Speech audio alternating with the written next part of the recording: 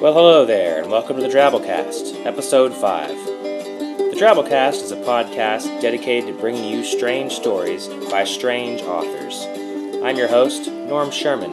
I'll be narrating these stories. Please feel free to send in your stories of 2,000 words or less to goatkeeper@hotmail.com. Had a lot of good response from last week's story by Kendall Marchman, Uncle Ollie's Gift. Most people thought it was really gross, and most people seem to really enjoy that. So I'm almost disappointed I didn't get any hate mail on that one. Maybe that just means not enough people are listening to the Drabblecast.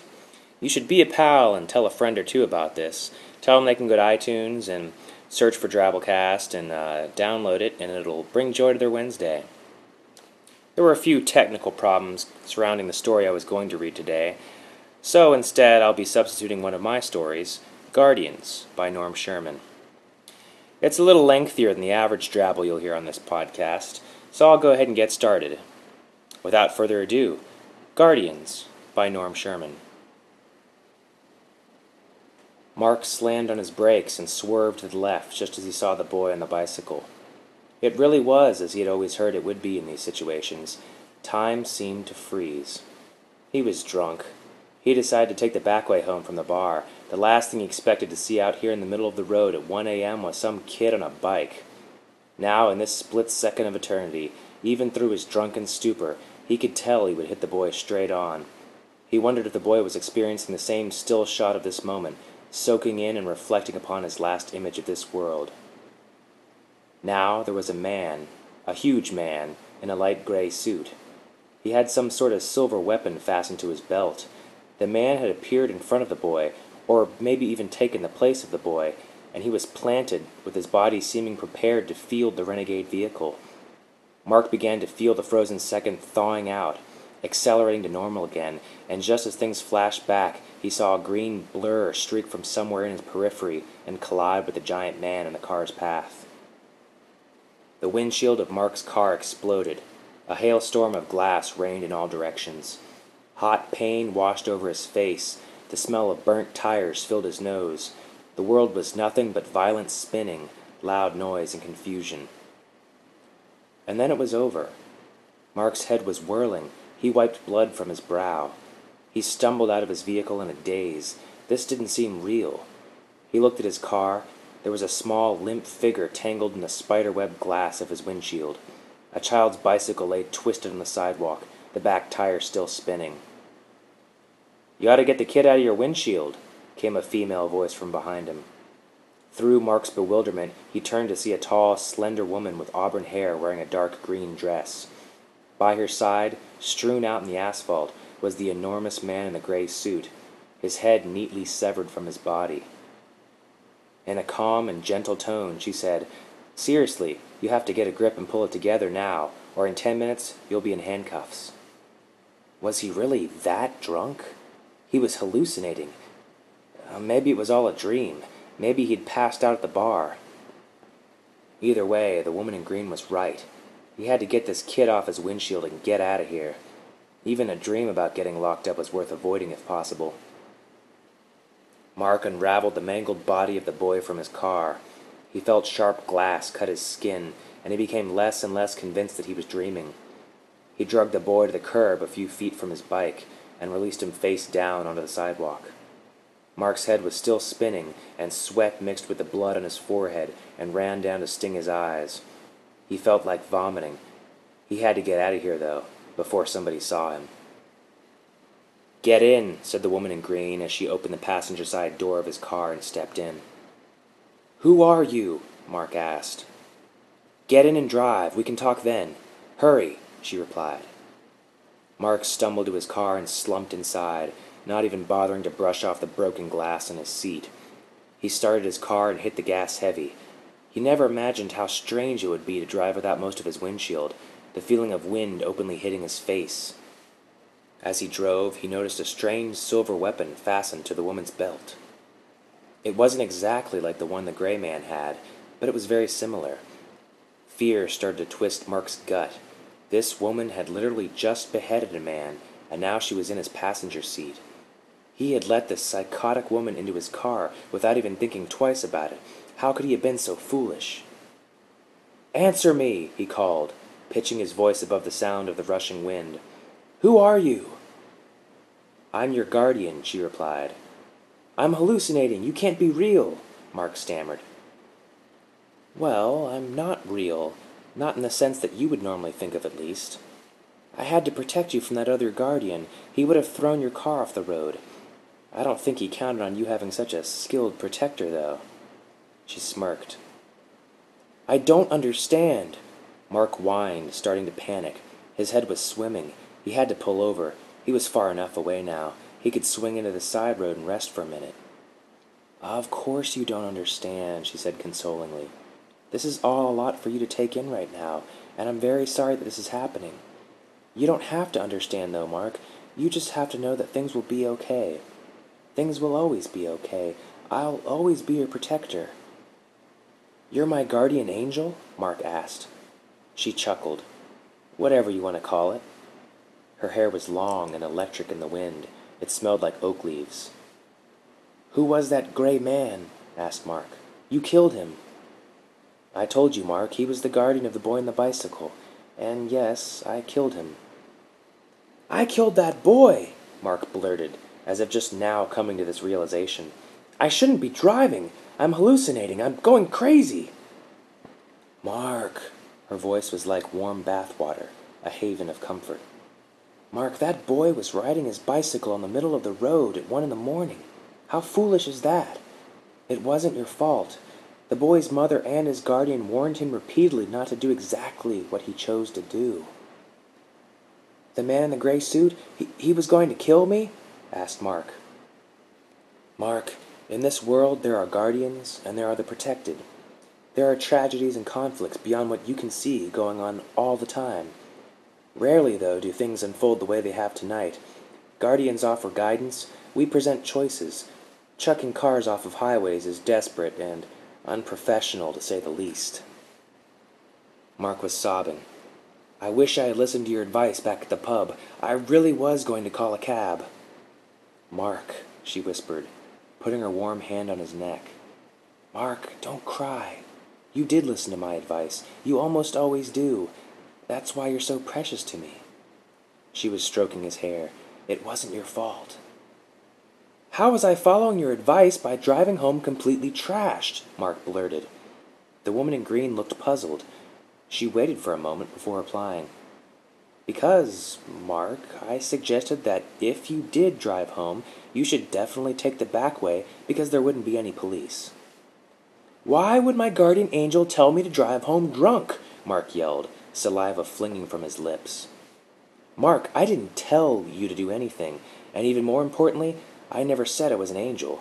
I just said I was your guardian. You called me your guardian angel." Mark stared at her. His jaw hung open. She stopped stroking his hair.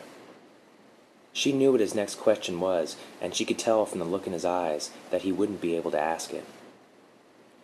"Why should there only be guardian angels, Mark?" Mark's jaw was twitching. He choked on the fluid building up in his throat.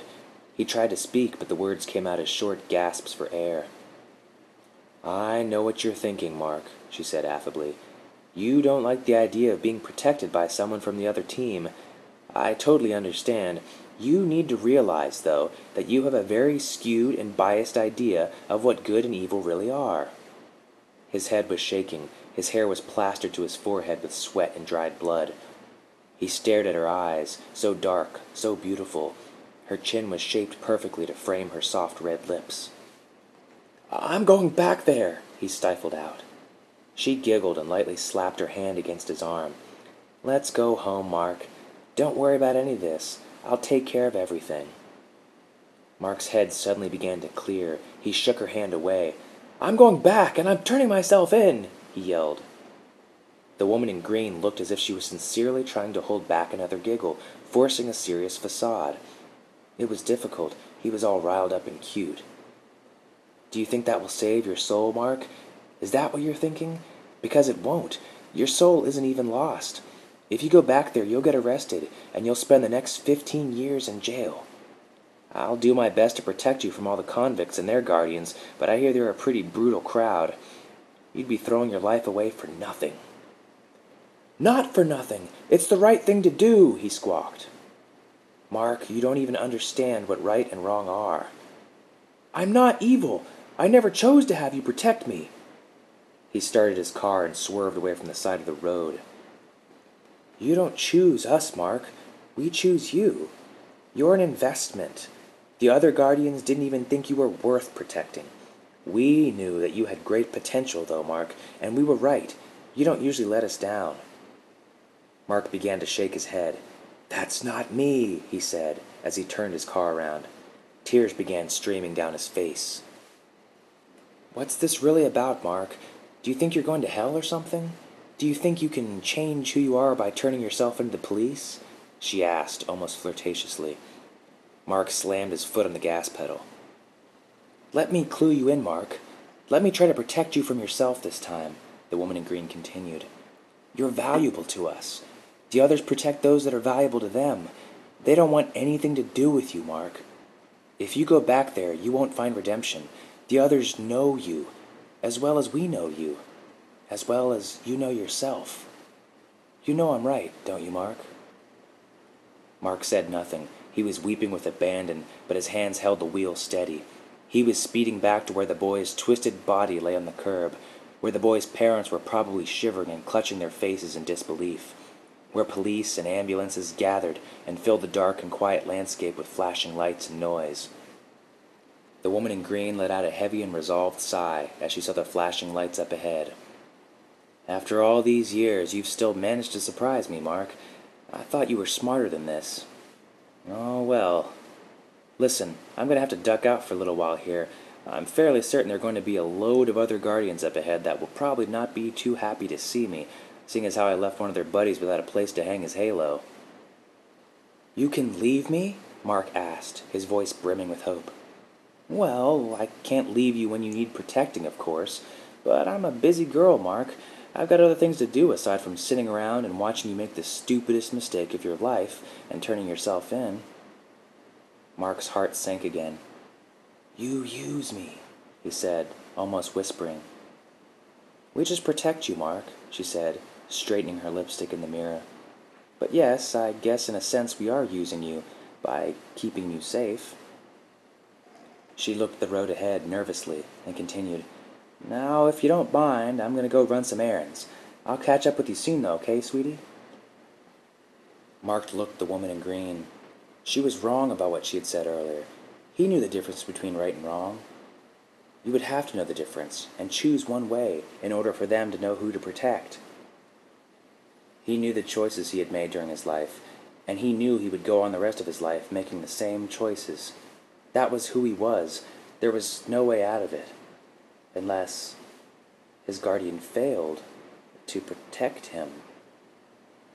His eyes looked dark and resigned, but his mouth cracked slightly, and a slender, crazed smile crept up the side of his dirty cheek. "You aren't going anywhere," he muttered to her. The woman in green turned to look at him, and then at the scene directly in front of the accelerating car. He was going to nosedive straight into the crime scene. He was going to make her stay to protect him from a whole army of guardians. He was trying to kill them both. Time seemed to freeze again. There was a small body covered in a sheet being hoisted into an ambulance. There were two adults, the child's parents, shaking and talking to a policeman. There were 3 other police inspecting the immediate area and speaking on handheld radios. Then there were 6 giants dressed in gray, appearing from nowhere. They were facing the oncoming car with long silver blades, their expressions washed with fury. There was Mark, a man fanatical and resigned. And then there was the woman in green, her long auburn hair dancing in the wind, her hand reaching for the weapon at her side, her eyes filling with dread as she stared at the 6 guardians she was plummeting towards.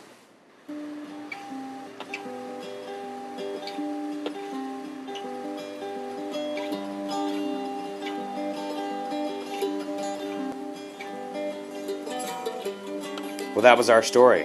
I hope you enjoyed it. And I know what you're thinking. You're thinking, can this Norm Sherman guy write any stories that aren't about demons? Hey, lay off, man. Demons are sweet, and you know it. Well, I wanted to take a minute here to talk about the coolest discovery of our time, or really of human history to date. If you haven't heard, they found a colossal squid off the waters of the Antarctic. And if you aren't sure what a colossal squid is, it's only the second coolest marine aquatic animal that exists in our world today. Right behind the plesiosaur, which we all know lives out at the Loch Ness. So, this article, a colossal squid has been caught in Antarctic waters. The first example of Mesonacodeminem retrieved virtually intact from the surface of the ocean. All we knew prior to this specimen coming through was that this animal lived in the abysmal environment down in the Antarctic. New Zealand squid expert and senior research fellow at Auckland University of Technology, Dr. Steve O'Shea, told BBC News Online. He goes on to say, "Now we can say that it attains a size larger than the giant squid. Giant squid is no longer the largest squid out there. We've got something that's even larger, and not just larger, but an order of magnitude meaner."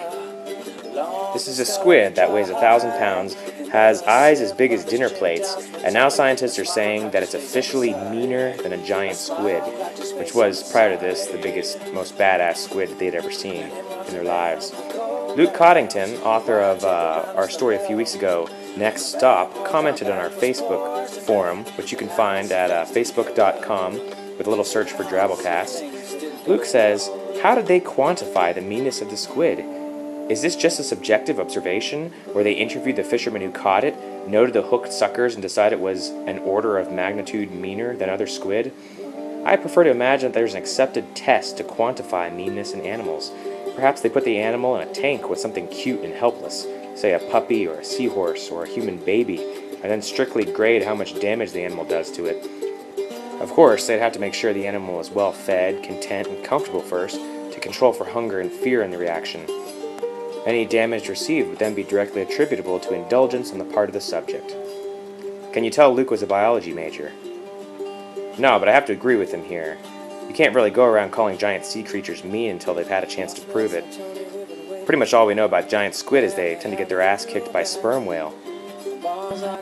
And on that note, thanks for listening to episode 5 of the Drabblecast.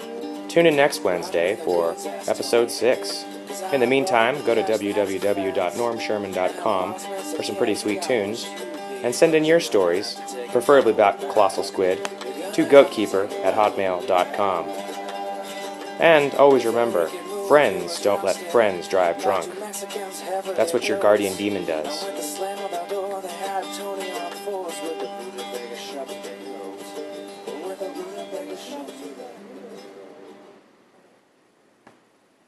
Epilogue.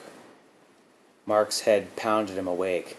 He was on his side, his face somehow pressed against the passenger seat of his car. He was lying horizontally in his vehicle, but his car was tilted to an odd angle. He crawled out of the passenger side door to see that his car had skid off the road and into a sharp embankment. He had bitten his tongue and could taste the blood in his mouth. His ears were ringing and his body ached. Before him, up on the embankment, he saw flames exploding into the sky. A gnarled ambulance tipped over and bled smoke. Human bodies knotted together with bent metal. Beside the burning disaster, he saw the woman in green, a fury of lethal limbs and silver metal cutting down what appeared to be the last of the gray men. She glanced at Mark just as she divorced the gray man's head from the rest of his huge body. This couldn't be happening. She wasn't supposed to beat them. There were too many of them.